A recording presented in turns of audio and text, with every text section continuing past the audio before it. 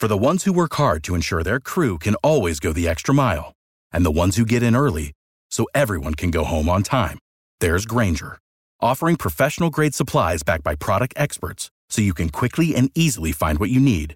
Plus, you can count on access to a committed team ready to go the extra mile for you. Call, click Grainger.com, or just stop by. Grainger, for the ones who get it done.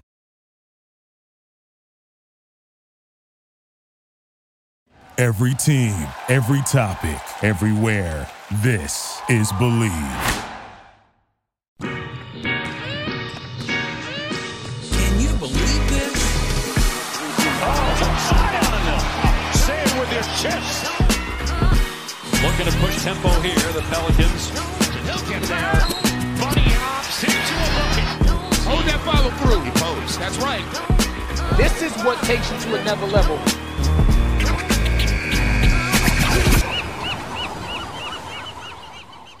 Welcome in, and what the Pel is up, everybody. This is Believe in the New Orleans Pelicans with your host, Elliot Clough, at Elliot Clough on Twitter. Before we get started, make sure you subscribe and or follow depending on where you are listening to this podcast. And if you're on Apple Podcasts, you leave that rate and review. Really helps us out. We've been stuck around 40 reviews for a little while, and if we can get those bumped up, we would greatly appreciate it. And before we get started, also, reminder to tell a friend about the podcast today as well. And on today's show, we have Derek Murray of Babcock Hoops joining us today. He is the director of scouting for Babcock Hoops. They over there are led by Matt Babcock, who is a CBS sports analyst. He covers the NBA draft for them, also a former NBA agent. So what I was told by Matt is that Derek is an extension of himself, and Derek brought it. Derek really brought it. It was a really fun conversation. We talked about who the Pelicans will draft, whether it's at 13, whether they move up into the top 10, or whether they acquire some later on picks from teams like the Nuggets or the Nets. So tons of different scenarios going on, tons of different players we talked about. So stick around for our conversation with Derek Murray of Babcock Hoops.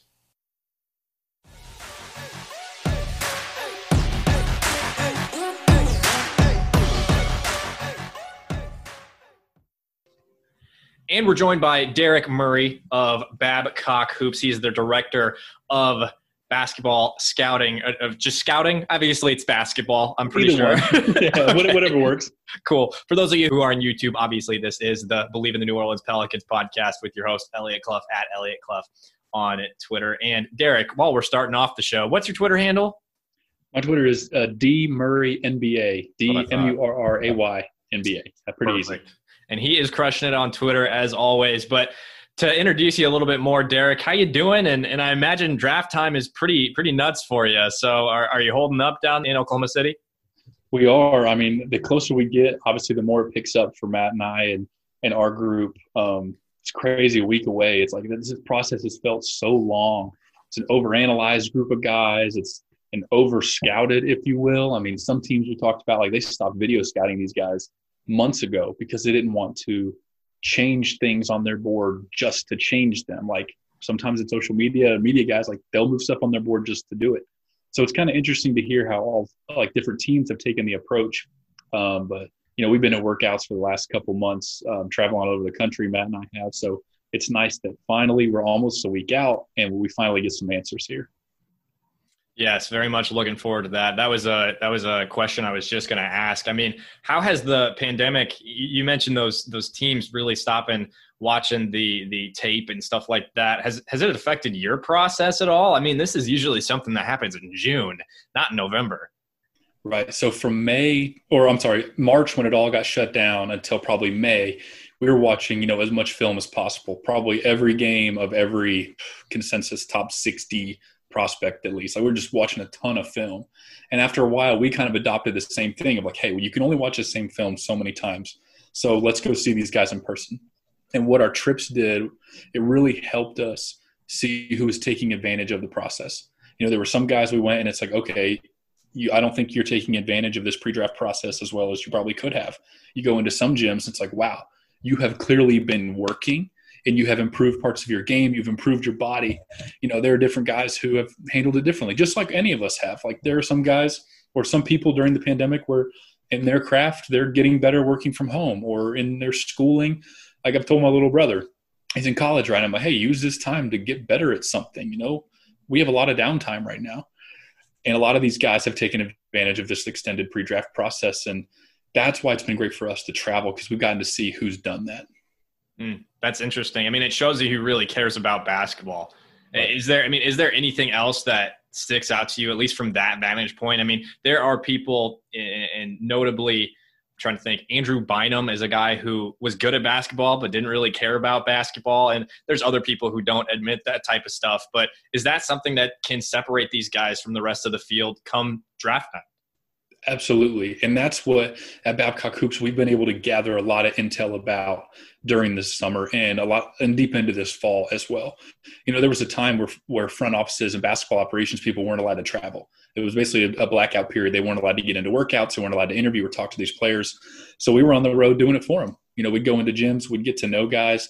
I'd hang out with prospects in the gym. At Impact in Las Vegas, I'd get to sit there on the court and talk to some of the guys, and Matt would talk to the agents. And, we really got to know a lot of these prospects just as people and not for their basketball.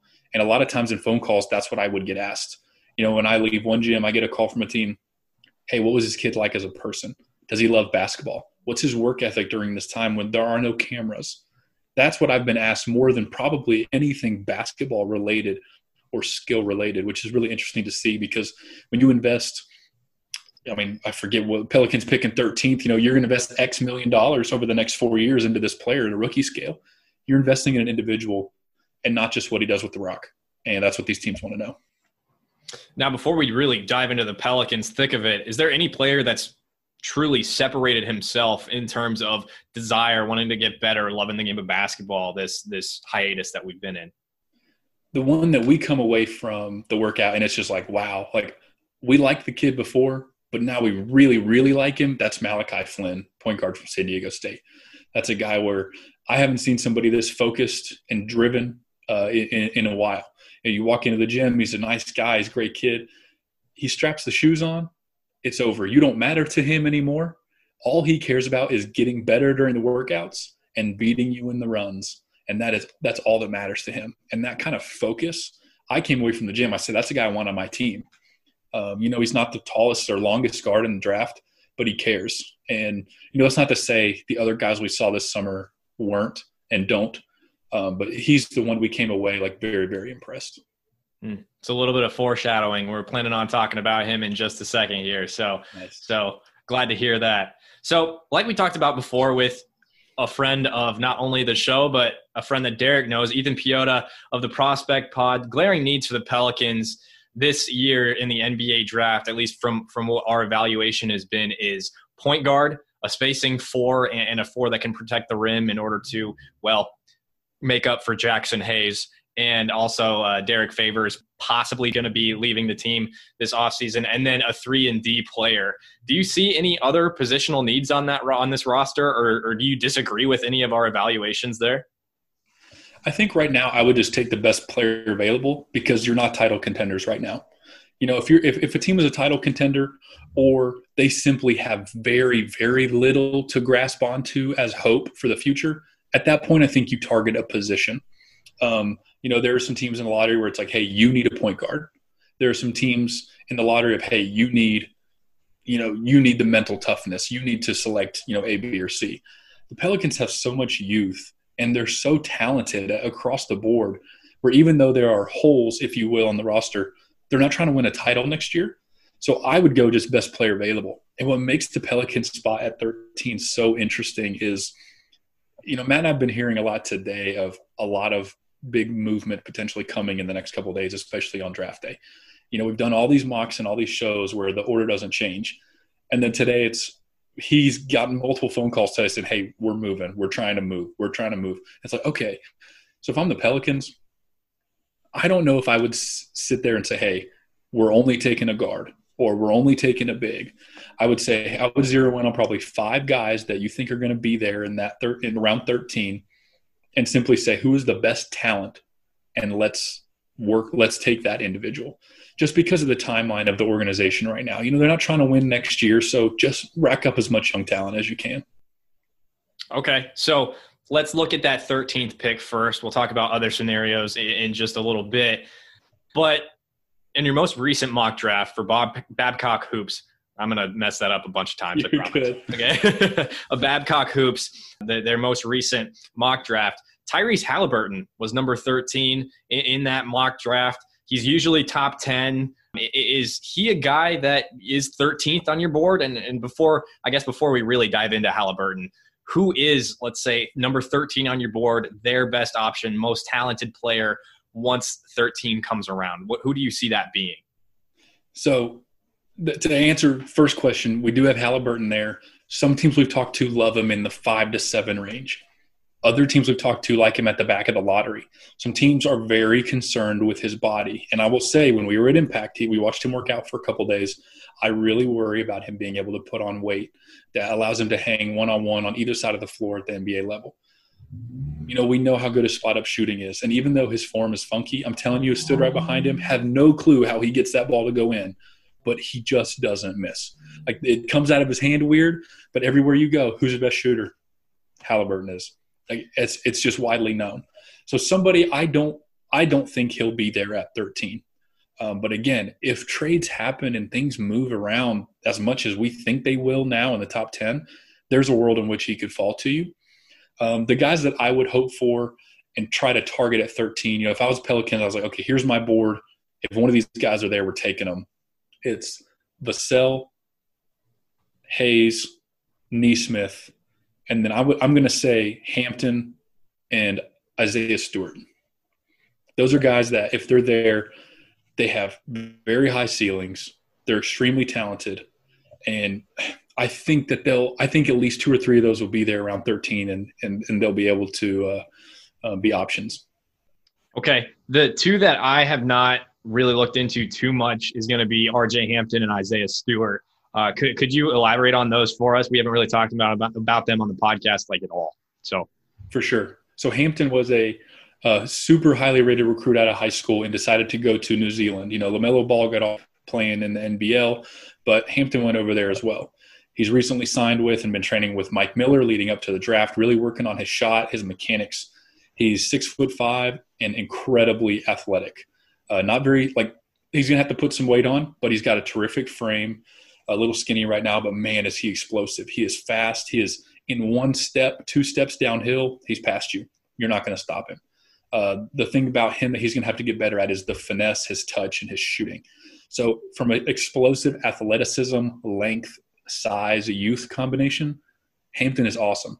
And again, he's one that we've heard. Some people like him in the back end of the top 10. Some people don't like him till the late teens. It's a fairly wide range for an ultra-talented kid. But again, a team like New Orleans, we don't know if he's going to play the 1 or the 2 at the next level. So you take him as a potential combo guard, extremely athletic, high ceiling, give him time to develop because you're not trying to win a title next year. Hampton can be a great option if he's there at 13, and the other guys on the board that you want have gone ahead. The other one is Isaiah Stewart, center out of Washington.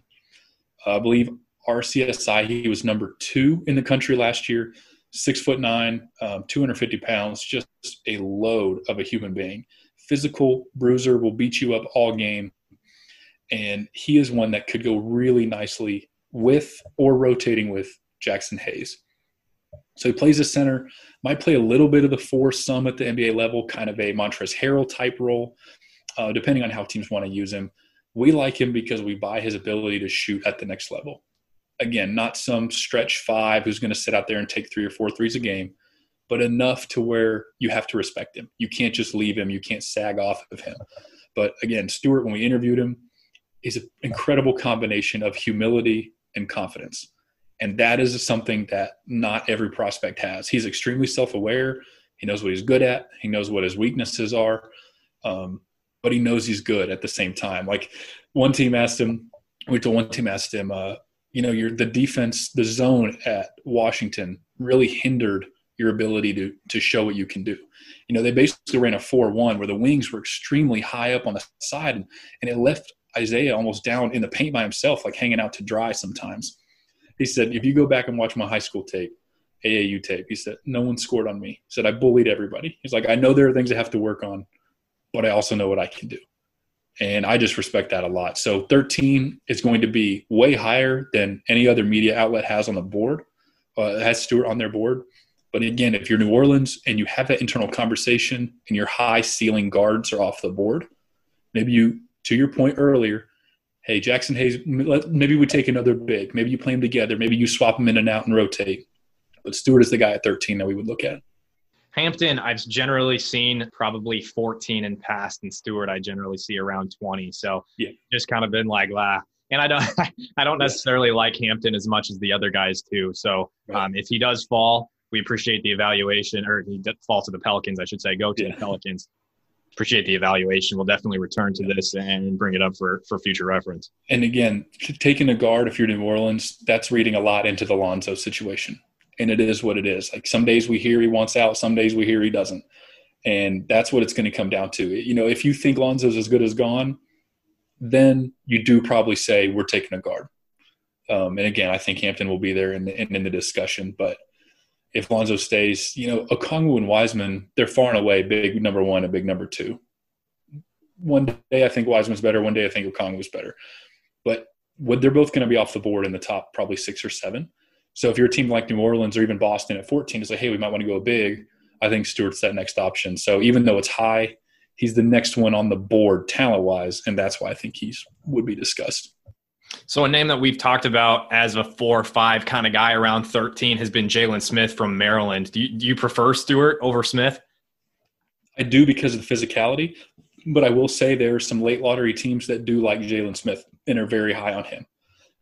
Smith, Najee, and Stewart are generally grouped together as far as bigs in a tier, if you will. And I think that's fair. They each do different things. Smith, it would not shock me if he was the first one taken out of those 3.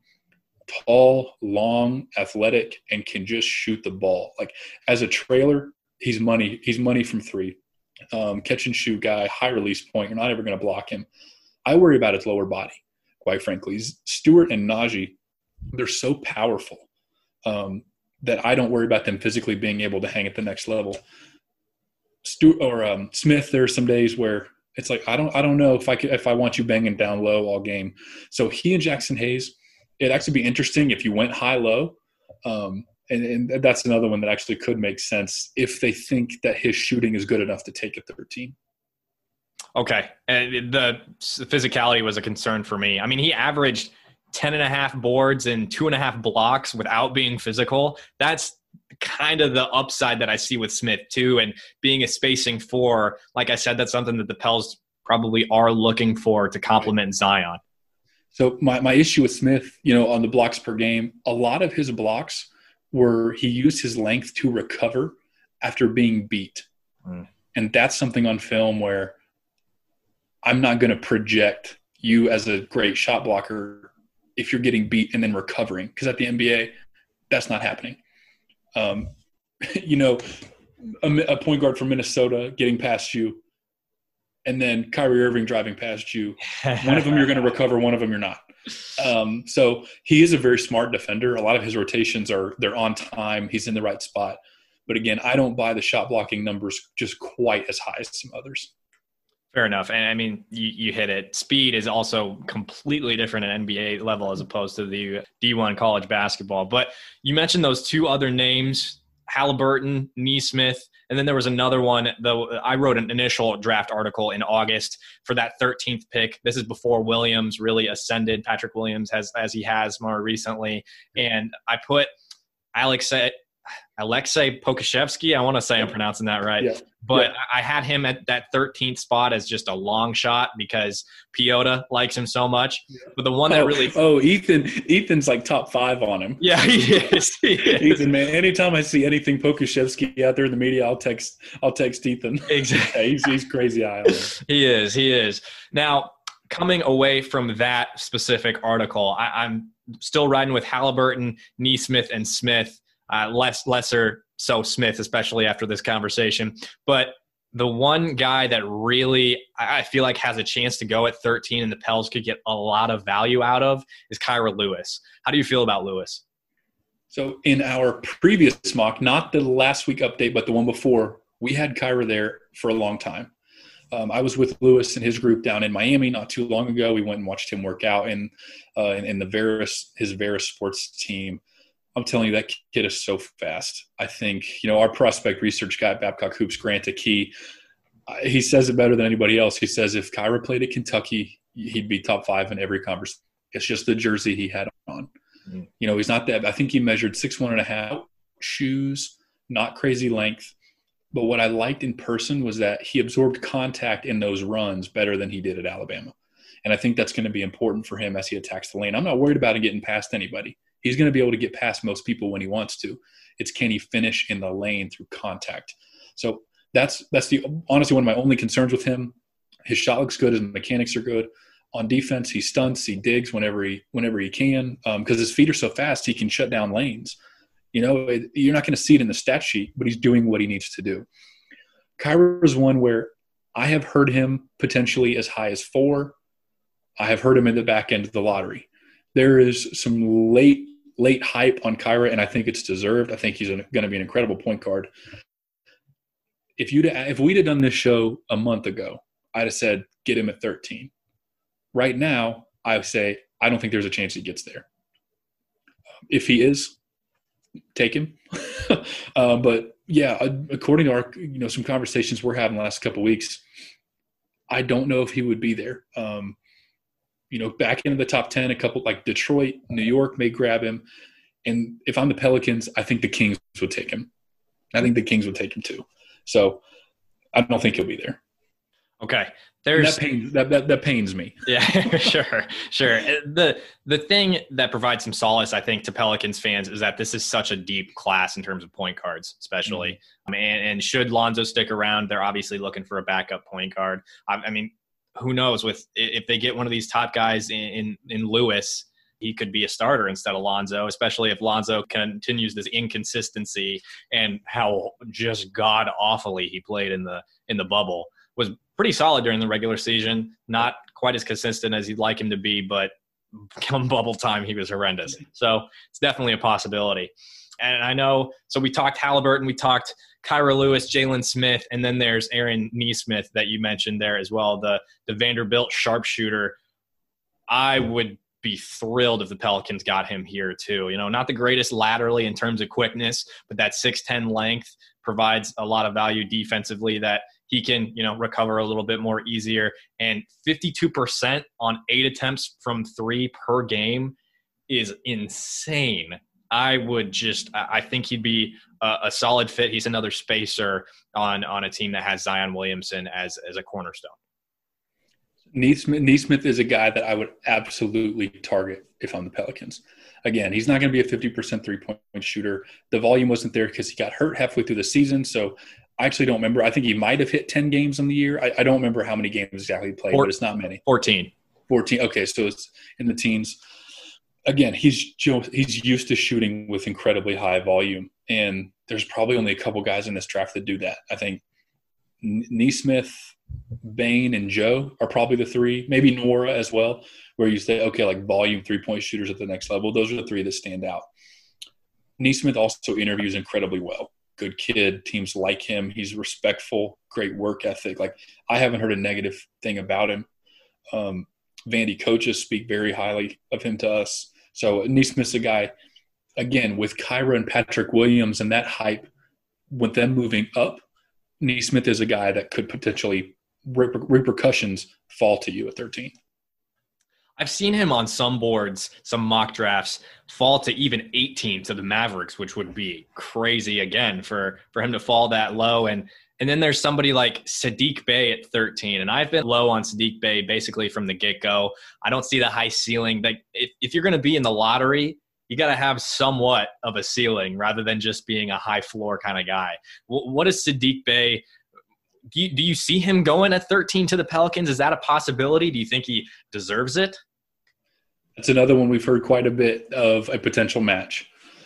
I would prefer Nesmith over Bey right now, but again, a three-point shooter he's not going to do anything wrong. He's not going to cost you a game. He's going to give you good, solid defense, not elite, and he's going to give you good, solid offense, not elite. But he's an elite role player. Both of these guys can be elite role players on championship teams. Bay's going to be your spot-up shooting, where Nesmith, again, I like him a little bit more because of the way he can get open. Stackhouse at Vanderbilt did a terrific job, more or less drawing route trees for Nesmith to run to get open off of any kind of screen, any direction. Like they just had him doing crazy stuff like a wide receiver. Bay does not do that. Bay is going to be your stationary corner spot-up three-point shooter. Now, Bay's a little bit bigger. So depending on who takes them, their roles actually could end up being fairly similar. Both guys we've heard ties to New Orleans, at least like from the media projecting them as possibilities at 13. Sure, and that's been those two have been very consistent, like you said, from media outlets. Now, to me, you've watched the film. You know this probably better than I do. With Bay, it to a degree kind of seems like the Pels would just be adding another Josh Hart. Does that sound right to you? He wouldn't have the ball in his hand nearly the amount that Hart does. Okay. I don't want Bay as a ball handler whatsoever at the NBA level. He has some difficulty creating advantages with his quickness. He doesn't have crafty enough dribble to get around you. A lot of the times in isolation, if you watch the tape, he'll start going either direction, left or right, and it will turn into a post. It'll turn into a post up. Like he has trouble getting around people. So I see more as a perimeter spot up, almost turning into a small ball stretch four more than I do like a wing or guard for him. Okay, sounds good. And again, I'm not high on Bay, and I think you just reinforced it. So glad to hear it. So this time around, like we've done in the past, and we just did here, we talked about that 13th spot, and the Pels could 100% still be at 13 come draft night, but there is pretty much zero certainty surrounding where the Pels are at in this coming draft, much like a lot of other teams. And we've heard as of today that they might be in a trade situation with the Hawks, and then that got shut down by the Athletic beat reporter for the Hawks, but could still be a 3-team trade sort of situation. We know the Pels want to move up into the top 10. And then there's the situation with a potential trade with the Nuggets and with the Nets, whereas the Nets have number 19 in this year's first round, and the Nuggets have number 22 in this year's first round of the NBA draft. So we'll start there, and we'll end with the fun stuff where the Pelicans potentially end up in the top 10. So in that 19 to 22 range, this article that came out today from the Bird Rights that I put together, I've got Desmond Bane, Malachi Flynn, and just the one high ceiling guy, because you don't tend to see high ceiling guys past the lottery, at least from my understanding. I could be wrong there, but the one high ceiling guy I see being Tyrese Maxey. I don't have a favorite of these three necessarily, but do you see those guys being somebody that the Pelicans could grab at 19, 22 in that range should they end up there as well? Absolutely, especially Flynn and Maxey. Let's say they pick 19th. That would, like you said, mean you're moving Drew. And at that point, I think you have to go guard. I don't care if it's point guard, combo guard, either one. If you want a point guard, again, Flynn is the guy. I know Maxey played some point guard in high school. I think he's an undersized 2 in the NBA who can maybe run the offense and pass a little bit out of it. But I think he's more of a 2 than a 1. So it depends on which direction you want to go. But, again, I like both of those guys, and I don't think you could go wrong with either one of them at 19. How about Bane? Is he a guy you see more towards the late end of the first round? Yep. I was with Bane, and he and his agent Seth watched them work out in Miami for a couple days. Again, that was just fantastic. Watching him shoot in person it's something else. He just simply does not miss. Hit like 115 shots in a 5-minute drill in front of me. I just couldn't believe it. Like he probably missed 2 or 3 in 5 minutes, just nonstop, and got himself in tremendous shape. Doesn't seem to get tired even after just hours of shooting and workouts.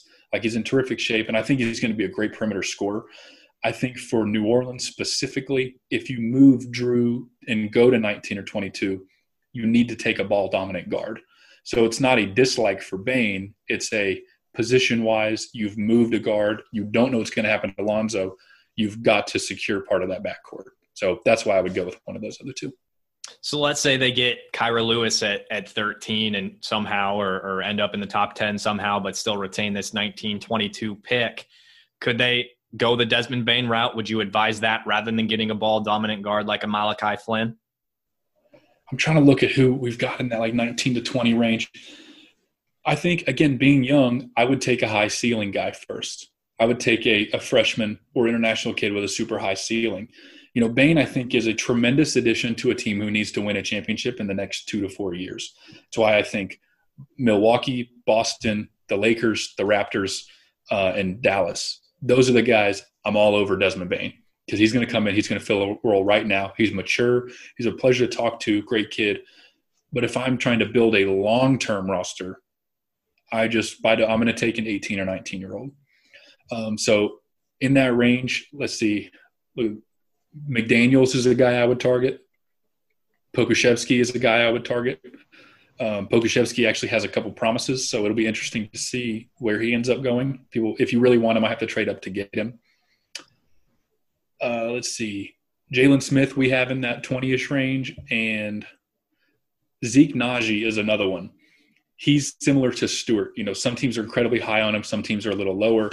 But as a big, depending on how a team values him or values bigs in today's NBA, you know, will really affect their draft stock. If you get, let's say, Kyra at 13, hypothetically, I would look for a guy like McDaniels, Pokusevski, or Zeke Naji at that 19 or 22. So for me, in what I've seen mostly from media outlets, when you talk about those three, I tend to see Naji towards, again, the back end of the first round. McDaniels is a guy who, again, from what I've seen, is one who had this super high rating coming out of high school, went to Washington, and then was just kind of like he just didn't really do what he was expected to do. Remind me, who was the third one we just talked about? Was it Smith?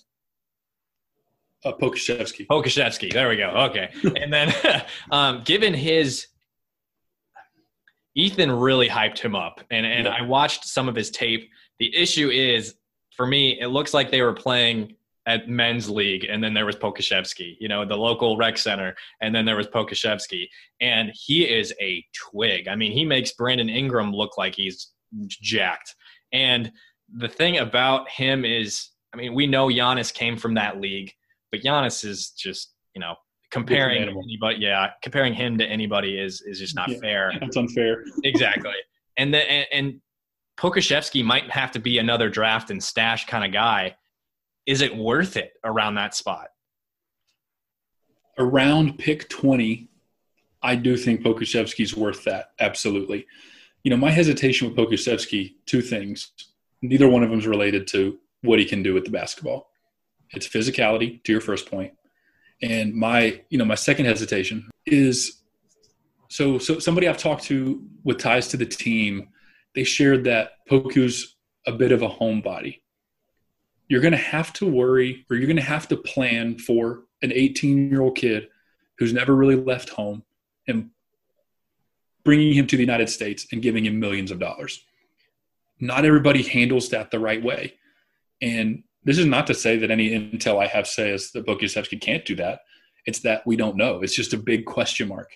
And it's hard to invest millions of dollars into a question mark.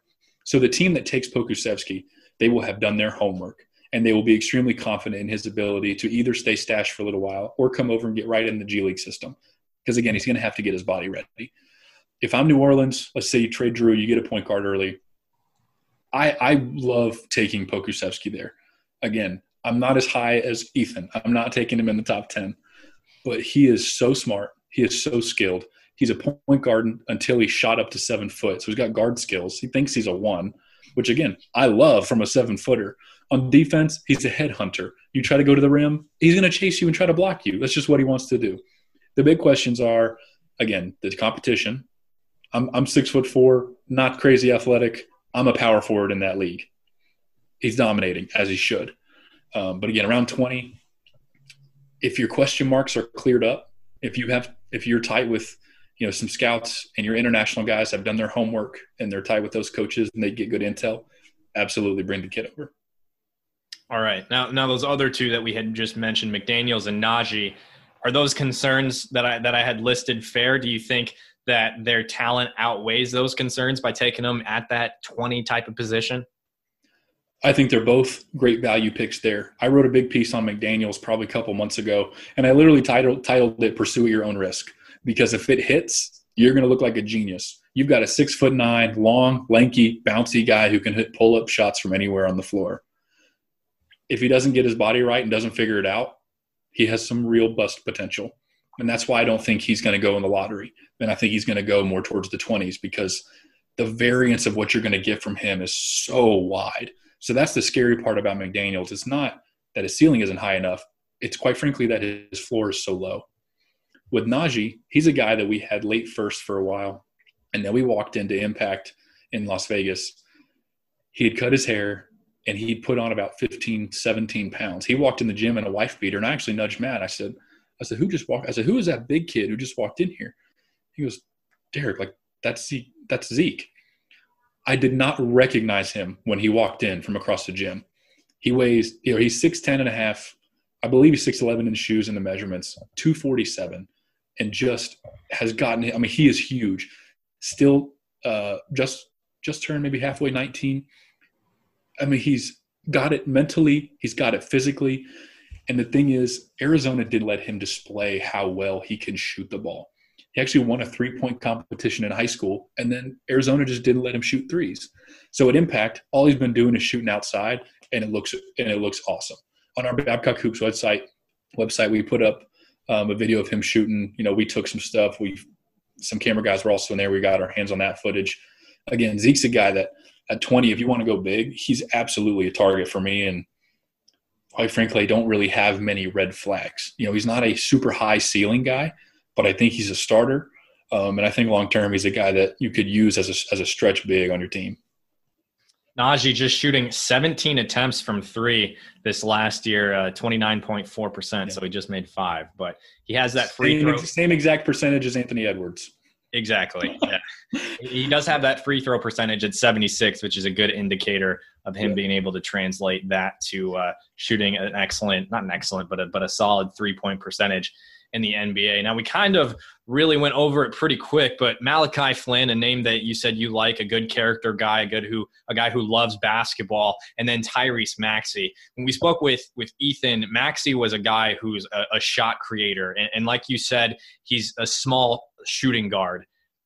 Is he a guy like I had mentioned? Is he a high ceiling guy at that 19-22 kind of range that you can say, wow, that was a steal? He ended up being a star. What do you see his ceiling being? Maxey is so interesting. Some teams have him in the back end of the top 10. Some have him in the back end of the 20s, and it's really fascinating. Uses his length extremely well on defense. He is a pesky on-ball defender. I would not want him to guard me. That would be a rough evening. He's fast, I think he's quick. He is strong. Again, still young. I think he's going to be an incredible defender at the NBA level. On offense, he has some trouble with explosion in traffic at the lane. He's a great finisher, but similar to Jalen Smith and his recovery blocks, how does that look on an NBA floor? I look at Maxey's inability to elevate in traffic and a lot of these creative circus finishes he has, amongst the trees. Does that fly at the NBA level? On one hand, you look and say, hey, in a more open floor, he's getting to the lane and doing what he wants to. On the other hand, driving at a Mississippi State backup center is much different than driving at Steven Adams. And it's really how you project him, his athleticism, and ability to finish that either rises him or has him fall in your book. I believe, let's say Pelicans were to make one of those trades at 19 or 22, take him. I think he's a great selection. I think around 10, 13 may even be a little high. He's going to have to work on his form as well. His shot is more push than shot, and it's really, really low. Like, he's not big enough to get away with that low release for a long time. If that is something that he corrects, gets the release point more above his head, at that point, you've got a really good NBA player. So that's why I think he'll go pretty high in the draft. I could see him back into the lottery, mid-teens is ultimately where I think he'll probably end up. And again, first point of emphasis is going to be getting that shot up, because if you do, you've got an impact player on both sides of the floor, and Maxey can be really, really good. Shot selection was an issue at the collegiate level too, from what I've read. I mean, that's another really low percentage shooter from three-point land.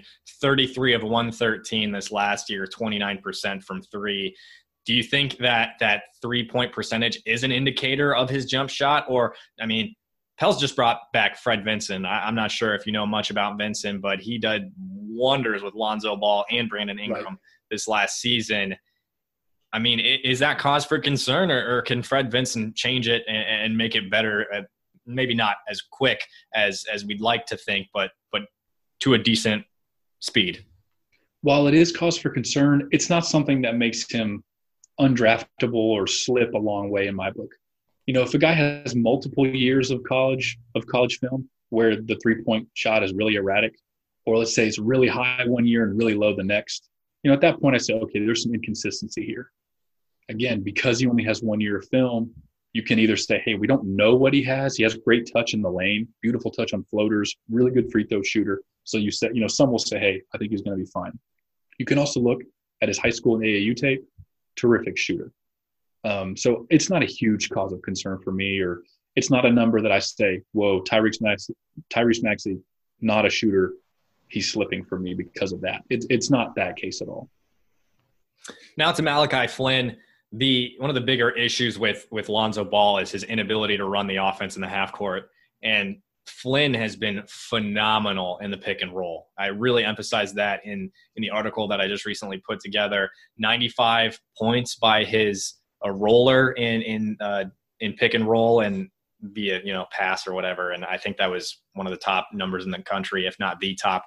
Led the Mountain West in total assists and assists per game. So this is a guy, and then, I mean, you add to the character that you had mentioned and his desire to play basketball, and he's an instant impact guy. I mean, you've convinced me he's worth it at 19-22. I mean, is there anything left to say about Flynn out of San Diego State? So I was looking for the piece on the website because I did a big breakdown on him. I was looking for the number. He ranked 96th percentile as a pick and roll ball handler. Just, he does whatever he wants. He's a wizard. Live dribble passer, either hand, either direction, can hit it. He's going to rack up a bunch of assists, and he's smart. He knows when to be aggressive, and he knows when to back up, maybe reset or hit a pull-up shot.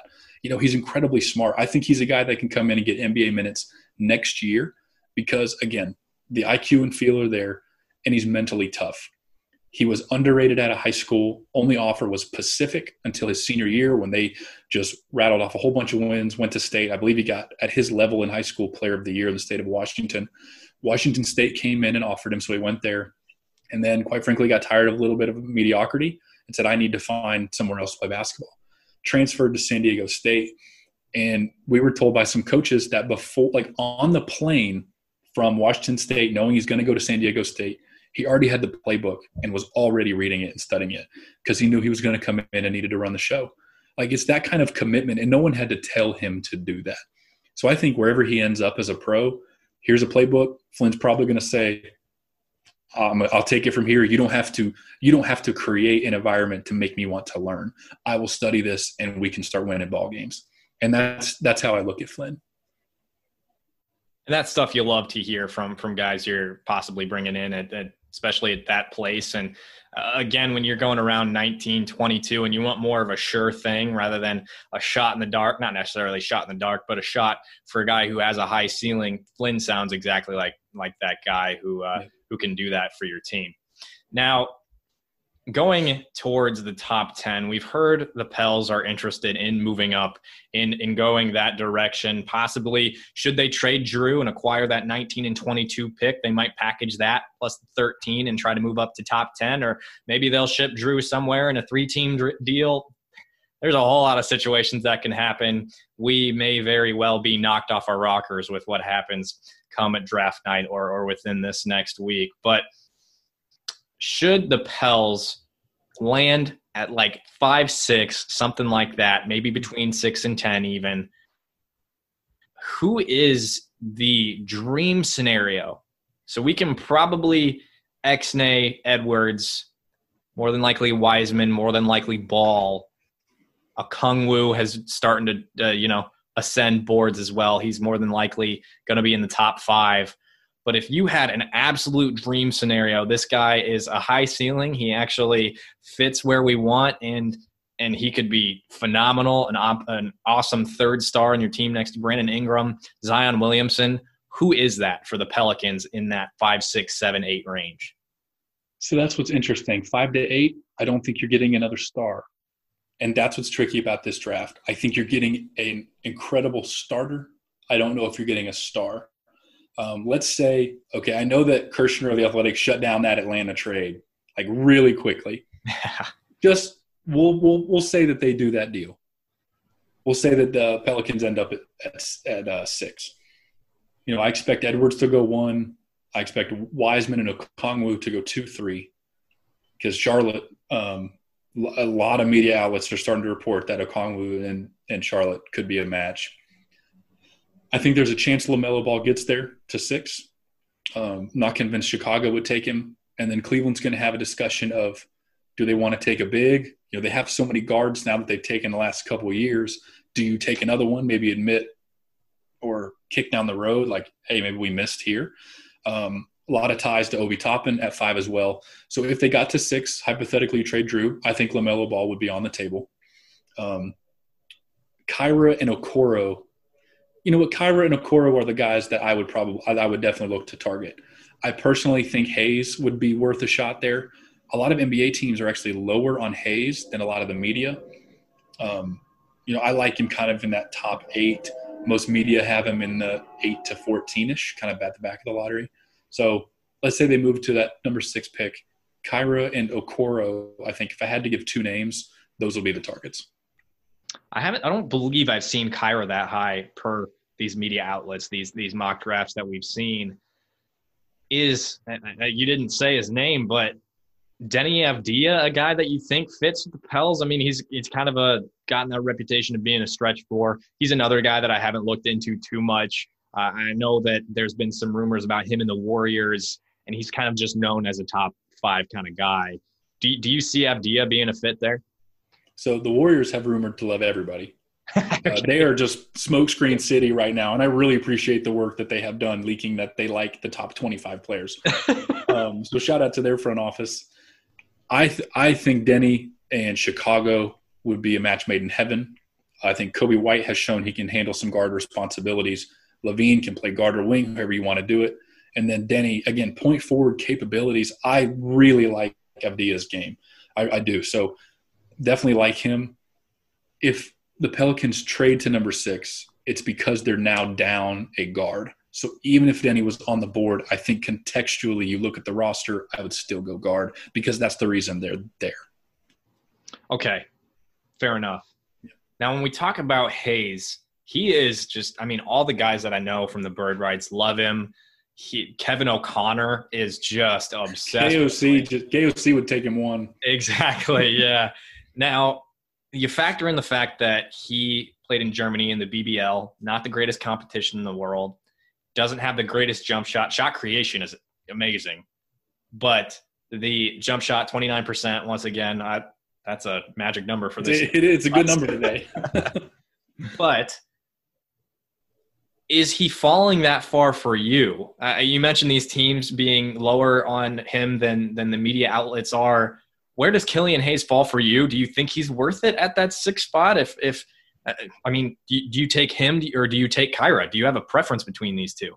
Yeah, so that is going to be a internal discussion for a lot of the back end of that top 10. Do we like Kyra or do we like Killian Hayes? Again, Ball probably doesn't make it. There's a world where he falls to Detroit at 7, and then at that point you have the Knicks, and it's, do we like Kyra or, and even the Suns, we like Kyra or Hayes. It's going to be situational.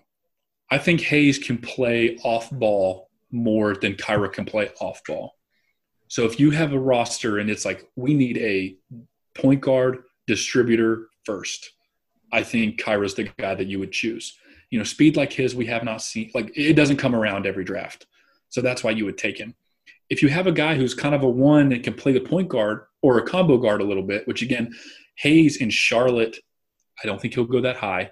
but makes a lot of sense if you think Devontae Graham is a long-term option, because he and Hayes could play off of each other as one or two. You could play them both as combo guards together. I think it becomes a discussion of how your shooting guards and point guards line up as far as the responsibilities that the coaching staffs want them to have, because Hayes and Kyra, they're not going to play the same role. So I think it's less of personal preference and more, what is this roster built for?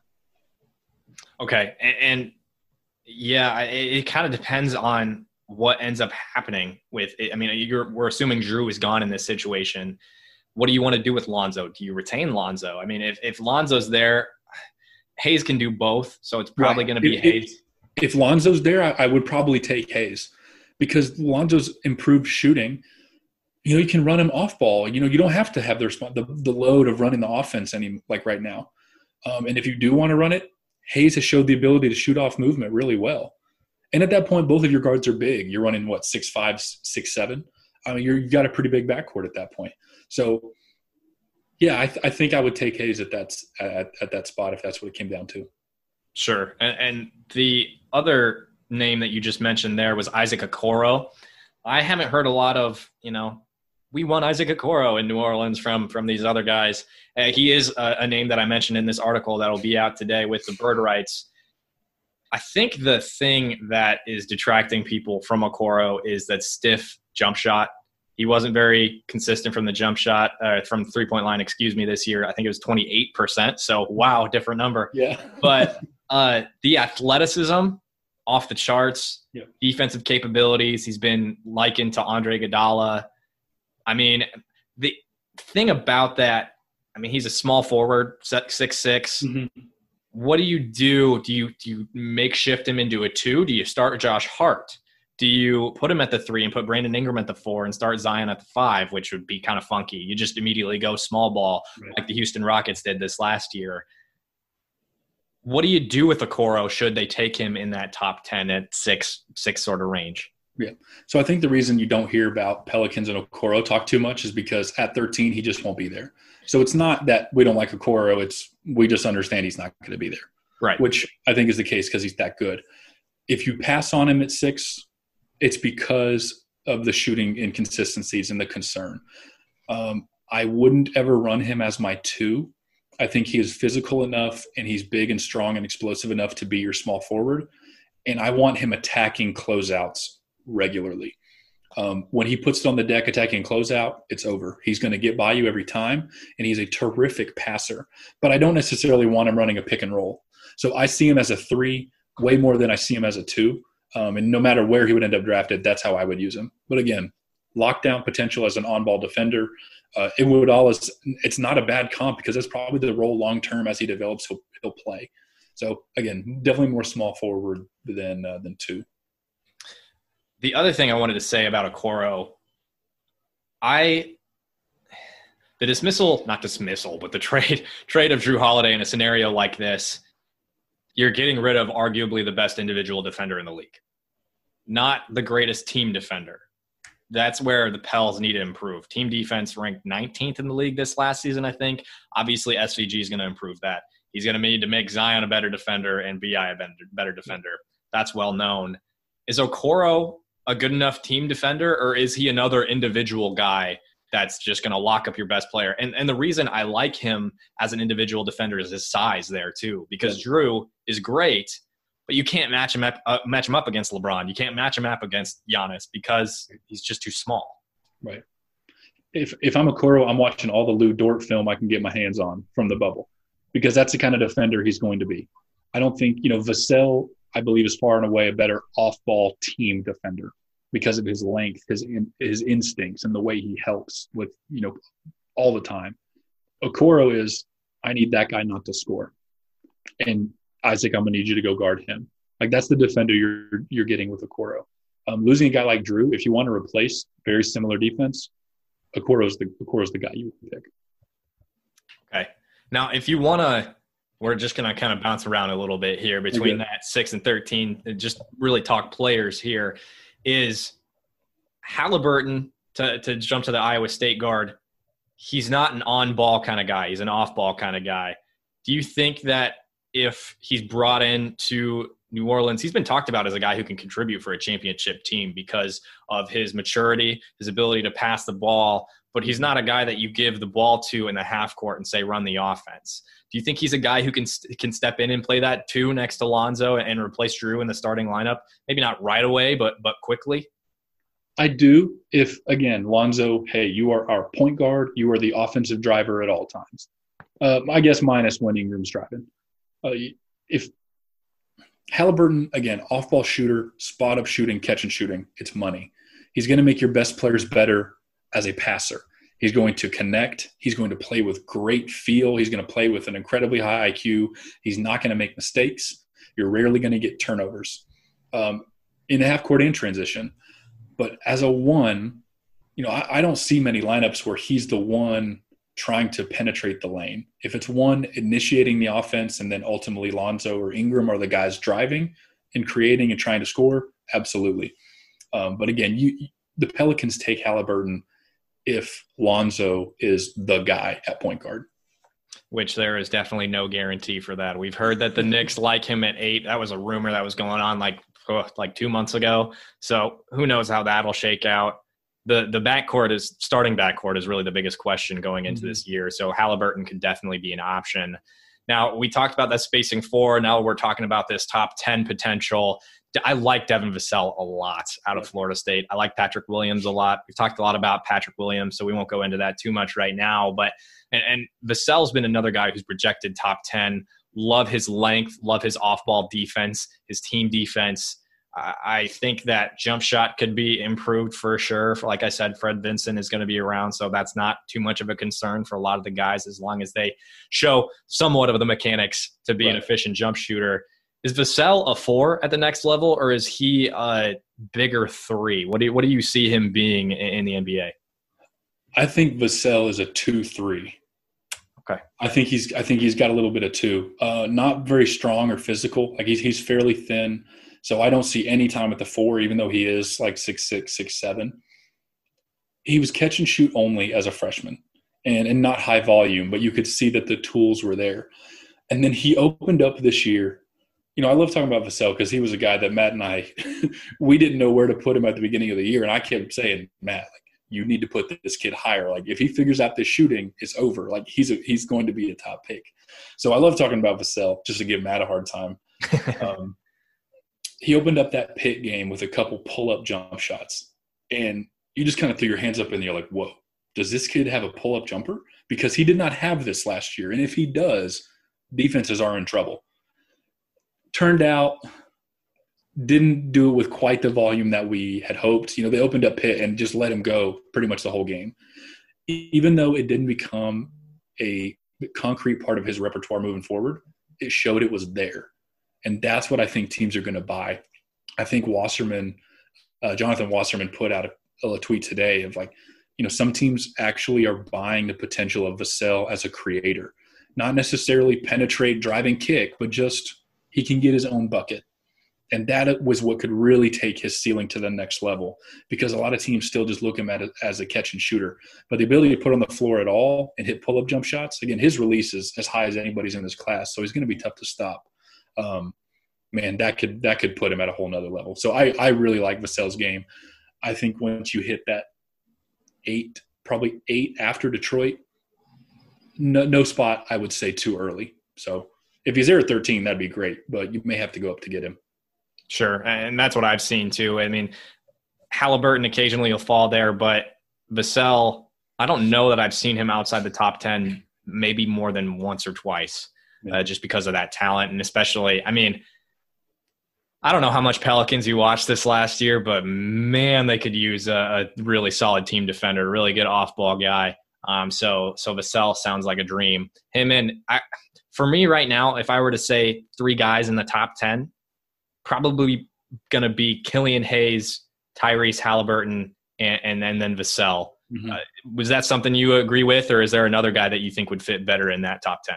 Yeah, and here's what's crazy. If you keep the pick at 13, there's a good chance that one of those guys falls to you.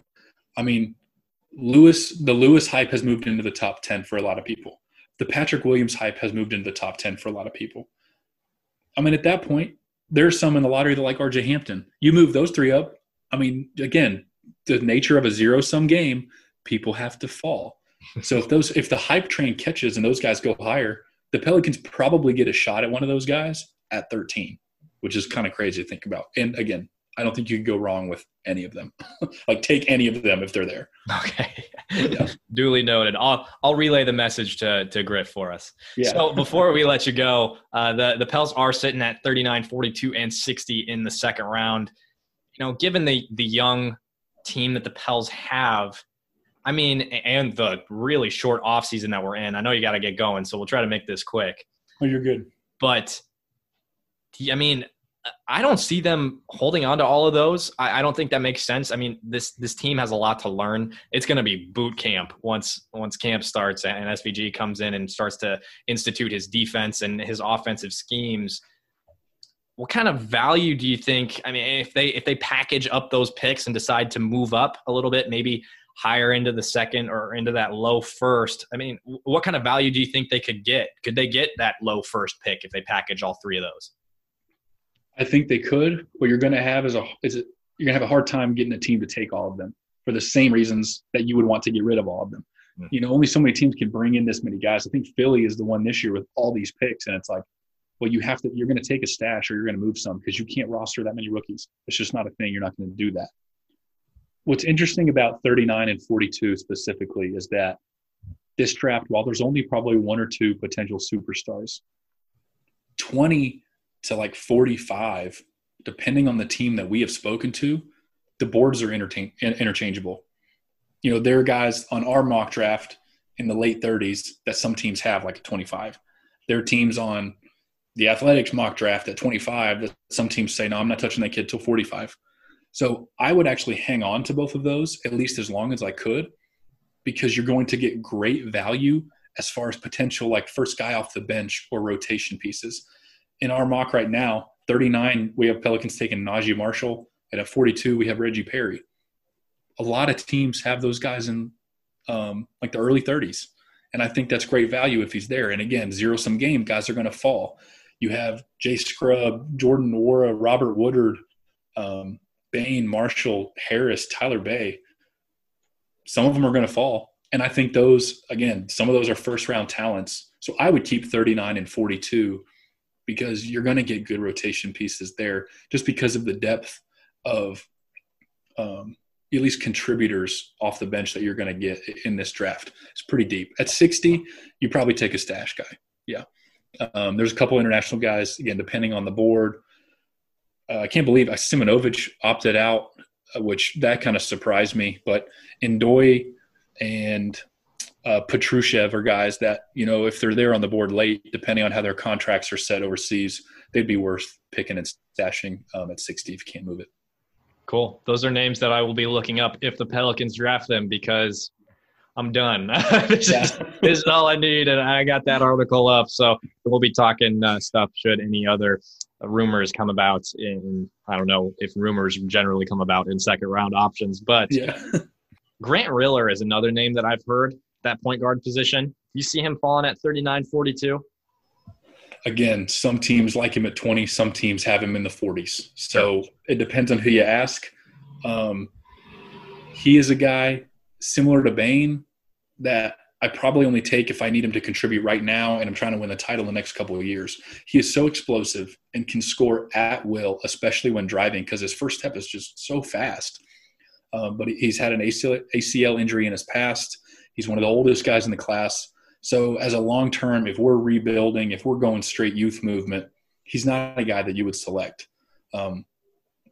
Let's say you keep Drew, you keep Lonzo, you get a point guard and a big, you know, early on, and then he's there on the board at 39 or 42, absolutely take him.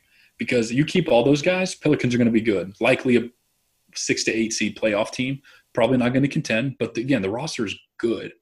And he's the guy that can come in and give you punch immediately. His measurements, I think he measured under 6'1" without shoes. So some teams are actually taken back at his height. I think Charleston listed him as 6'3". He was like 6'1.5", I think, for the combine without shoes measurements. So that could affect his stock a little bit. But again, a bona fide scorer. somebody's going to snatch him up. So at the end of the day, if I had to bet, probably not there at 39. There it is. That's some really awesome stuff, Derek. We really appreciate you stopping by. Before you go, we got to remind everybody who's listening on YouTube, watching on YouTube, you drop a like, drop a comment. Who do you think the Pelicans are going to take if they stay at 13? If they go in the top 10, they go at 19 or 22. Let us know and subscribe to the channel as well. Derek, do you guys have YouTube stuff, the Babcock Hoops? We do. So we have a Babcock Hoops YouTube page where we'll put like highlight videos, a lot of player interviews, my pre-draft workout trips, footage that I've taken in those gyms are there on the YouTube page. And then on Twitter, again, I'm D Murray NBA. Babcock Hoops is just simply Babcock Hoops. And from that account, you can find Matt as well, who's always putting out content for the draft. And we're going to be getting a lot of stuff out there, especially this week before 1 week left. So if you don't want to follow me, that's fine. Follow Matt. That's the good stuff. So, but again, Elliot, I appreciate you having me on. Thank you so much. These team ones are really fun because, you can talk about the draft as a whole all the time, but when you really have to put a hat on as a front office, what are we as an organization going to do at this pick or these picks? Those are a lot of fun because you have to really decide how much you value certain people. So I appreciate you having me on. For sure. This was fun, man. We will definitely stay in contact and see what we can do post-draft. Once again, Derek Murray of Babcock Hoops joining us today on the show.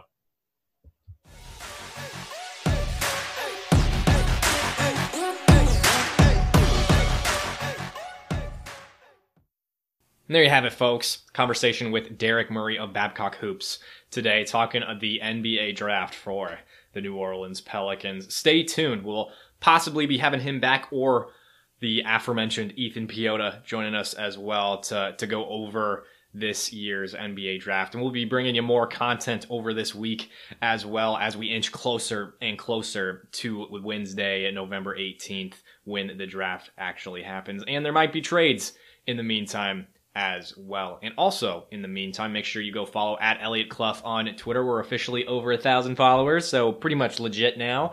Also, go follow the Bird Rights on Twitter. Go check out their website. We'll have a draft article up today, like I mentioned during the show. And go check out Believe.com. You can see all of their podcasts over there on Believe.com. And before you go, make sure subscribe and or follow the podcast and leave a rate and review on Apple Podcasts. It really helps us out. We really appreciate it. Thanks for tuning in today, fam. I am Elliot Clough, and this was Believe in the New Orleans Pelicans.